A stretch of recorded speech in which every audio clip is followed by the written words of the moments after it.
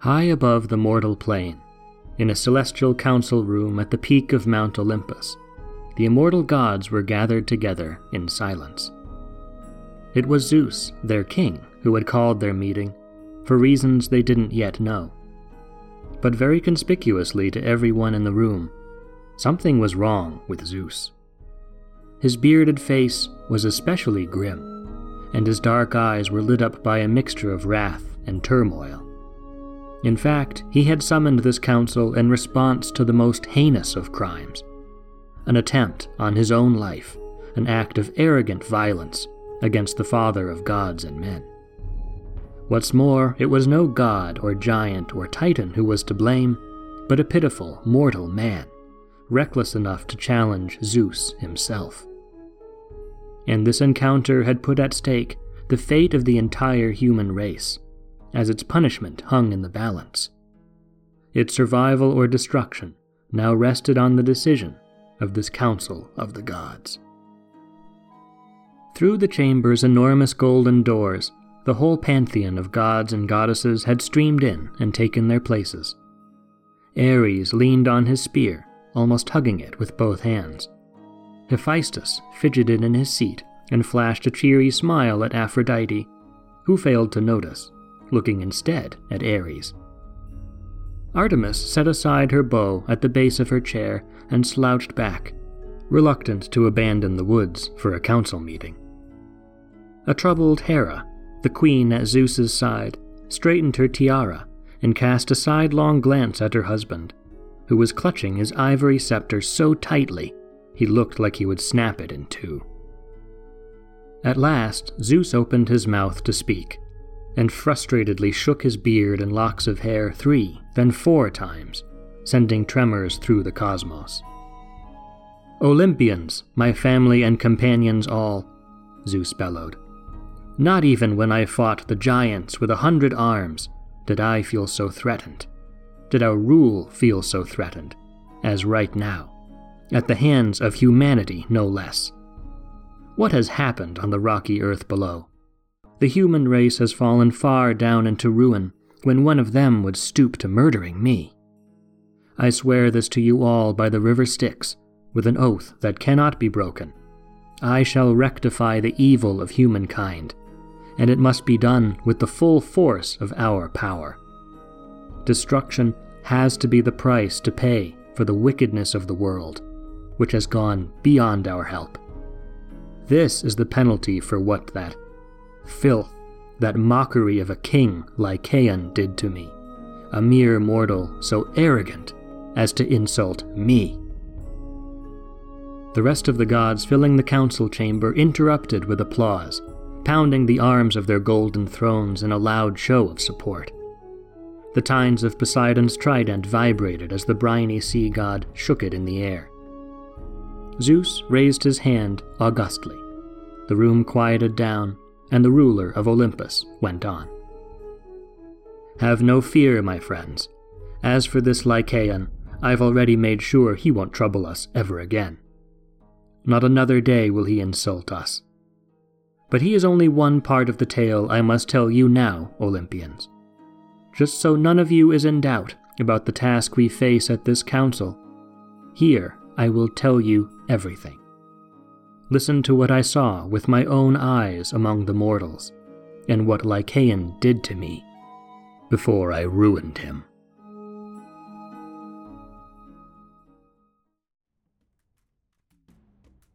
Gods and goddesses, you know what dire times these are, and I'm sure you've learned in your own ways by now how evil humankind has become in these generations. They live without laws, without any respect for our majesty. I had heard these rumors, and so I tried to learn for myself the state of affairs on Earth. I disguised myself in the form of a humble traveler, and journeyed unnoticed all across the lands, hoping to find that the stories of mankind's wickedness were just stories. But in every city and village I passed through, I saw unspeakable evil and lawlessness. Even for us immortals, there's not enough time to lay it all out for you, and I won't pollute this chamber with the details. Only rest assured, The situation demands that we act. I crossed into Greece, over the mountains Mainalos and Kylene, and the pine woods of Mount Lycaeus, a place well known to me. And one evening, as the shadows grew long and the earth became dark, I arrived in the heartland of Arcadia, at the palace of King Lycaon, the most disgusting mortal of them all. I spied the palace through the deepening night. It was a dreadful fortress, assembled from wood and crude metal, illuminated on every side by great flaming cauldrons. Expecting the worst, but fearing no harm, of course, I approached Lycaon's camp. There were little huts scattered in the open lands around the palace walls. The villagers came out to meet me, cautiously. They seemed intrigued by my presence there, but suspicious. They were shambling from their hovels through the dark, poor and despairing, with thin bodies and ragged clothes, their eyes frightened and hungry at the same time. Taking pity, I showed them signs of my power, offering food and drink, and they marveled. They knelt and worshipped me, recognizing me as the god I am, and more villagers were creeping out from their homes. This drew the attention of the giant palace, and I noticed activity on the walls. Before too long, the king himself appeared, flanked by spearmen, and half-shadowed in the gloom of the cauldron's fires. His voice boomed from the wall. When the villagers heard it, they scurried like mice back into their hovels. "A fine sight you are, traveler, among these wretched creatures outside my walls," Lycaon said to me, sneering. My arms were already bristling with lightning, so disdainful was he. But I couldn't reveal myself just yet. He went on, motioning me forward to the palace. "Come here, traveler, and enjoy my hospitality. I see we have a miracle worker among us tonight. I can always use the friendship of a man like that. I would say you're a god, but the way you look, you'd be a sorry excuse for one." Zeus broke off his tail for a moment, as the council room erupted at this insult. Hermes pounded his feet in their winged sandals on the floor. The armor-clad Athena was seething. Apollo raised his fist and proclaimed the shame of the Arcadian king. Zeus sternly nodded his agreement and let the boisterous council rage on for a bit longer before picking up his story again. "And so this, Olympians, is how King Lycaon greeted me, a guest before his walls. And then he invited me into the palace, an offer I accepted. I had no illusions as I entered the ramshackle gates of his home. I knew he meant me harm. I am the protector of guests and the punisher of cruel hosts. I laid down laws in defense of the stranger, and I knew the look of a cutthroat. I was brought to his dining table through a winding series of dark rooms lit by torchfire. His palace was a sad imitation of the glory of our Olympus, and seemed to me more like a den for a savage beast.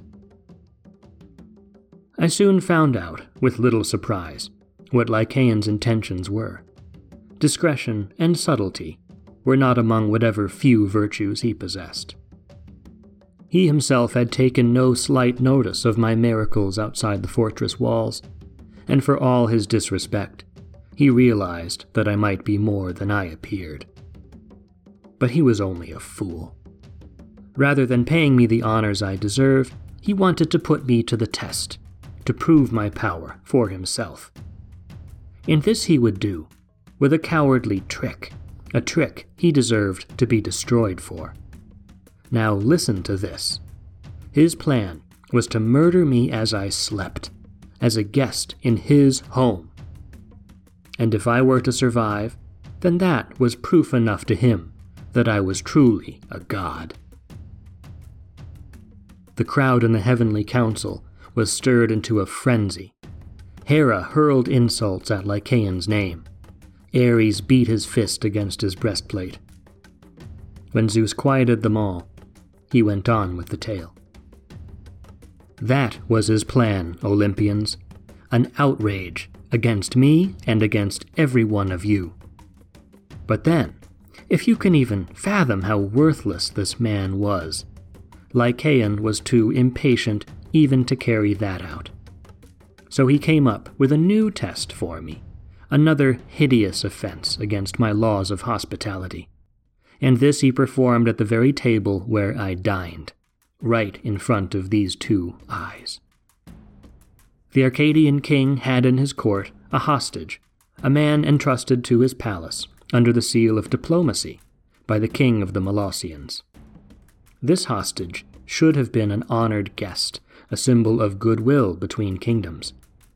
But now Lycaon used this man as a mere tool in his game to expose my true nature. During our meal at the king's table, the Molossian was brought before the banqueters. Then Lycaon himself came forward. With a sudden, violent shove, he forced the hostage down on his knees and gripped the man by the hair. While he did this, he uttered some arrogant mockeries that I don't care to remember, directed at me. Then he drew a slaughtering knife, raised it up over the hostage's head to show me, and then swung down and slashed the man's throat, spraying a bloody stream across the floor. The Molossian guest bled out his life on the floor, collapsed in a sorry heap. And this Lycaon gloated over his evil excuse for a sacrifice, boasting about the quality of the meals he served at his royal table. When he said that, I knew what was coming next. Not only that mockery of our rights, but even a crime well tried on us Olympians, ever since we invited that Tantalus to our feast. He was going to feed me the dead man's human flesh. In the council, some Olympians groaned at these words, and others shuddered. Demeter quietly bit her lip and looked askance. And so Lycaon had the dead man dragged away to the cooking area, where his servants did their bloody work to prepare our feast. All the while I noticed Lycaon leering at me from the shadows, like some wild animal taunting his prey. The fool was goading the king of the gods into revealing his real power. I couldn't hold back for too much longer. In time, the gruesome meal was finished and brought to the table. The shapes of fingers and toes jutted out from the masses of cooked human flesh, some boiled in cauldrons, some roasted over flames. Lycaon's other guests were doing their all to hide an obvious disgust, and exchanged scared looks. But they had no choice except to take part of this hospitality, and they lavished praise on the so-called king. But for me, Olympians, this sight was the last disgrace I could stand. It was a joy to let loose my wrath on this pitiful, arrogant Lycaon and his court, and show him how easily I could crush him. I stood up from the table and cast off my traveler's disguise, letting them see me in only a fraction of my true glory.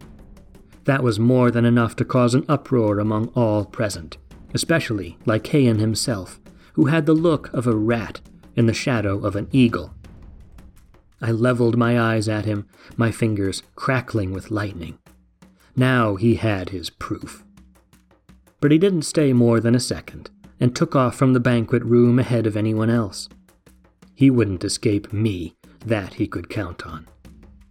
But before I would end him, I wanted to make a show of my might for these cowering mortals, and destroy his kingdom all the way to the root. More guests, servants, and guards scurried away as I lifted my arms toward the skies, the pale fire of my lightning rippling through my veins. Oh, you should have seen it, Olympians.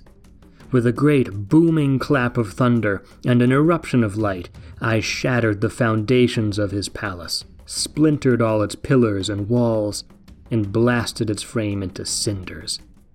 I could smell the fire in the air, as sweet as the most savory sacrifice. With an almighty crash, the huge roof fell down from above, and the whole place caved in. The fortress was buried under a flaming heap of wreckage. I stepped out of the rubble of Lycaon's house, finally satisfied that some justice was done. But, my friends, the real delight was yet to come. It was then that I spied the ruined king, dashing across the open fields like a frightened hare. I watched him go, and believe me, I took no small pleasure in the sight of another proud mortal brought to nothing for his hubris in challenging me. I raised myself up into the air, and as I tracked him, it occurred to me how unlike a man this Lycaon really was. His mind was vicious. He lurked in the shadows. He hungered for blood. He was more like a beast than a man. And so I deemed him unworthy to enjoy the form shared by mortals and immortals alike. I wanted him to be forever cut off from the company and speech and shape of humankind. As soon as I judged him so, I looked on with joy as my will was done in the blink of an eye. He stopped running as his legs were sapped of their strength, and he let out a shriek as he hit the ground. The clothes that covered him stiffened into bristling gray hairs and a bushy tail. His body grew longer, and when his 2 arms turned into legs, he scrambled to run on all 4s. His cries echoing across the silent fields turned into baying and howling. Lycaon the man was dead, and the wolf was born. But even so, I still recognized the lean features of his face, the gray and grizzled complexion, and the yellow eyes glowing with bloodthirst. As he sped through the fields from his destroyed kingdom, his attention was drawn away by a flock of sheep penned up nearby. And so Lycaon, as a hungry wolf, would spend the rest of his days prowling alone in the wilds of Arcadia. Justice was done. His abuse of his guests was avenged, and his hubris was properly dealt with. And with that I departed from the dark earth, and returned to you all here in the swirling skies above.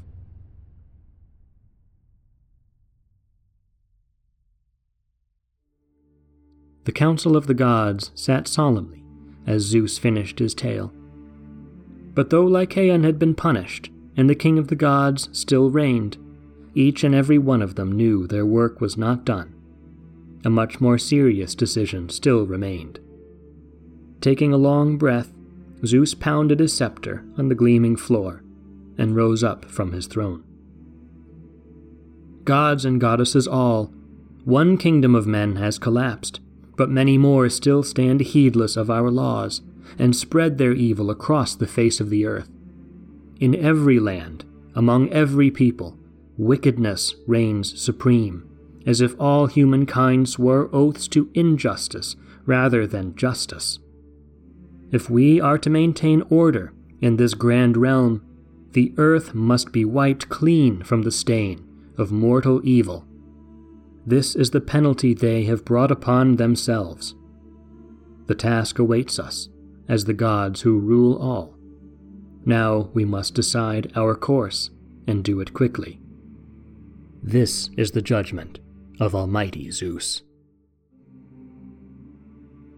And so humanity's days were numbered, and this most solemn of councils went on, while the universe awaited the verdict with bated breath.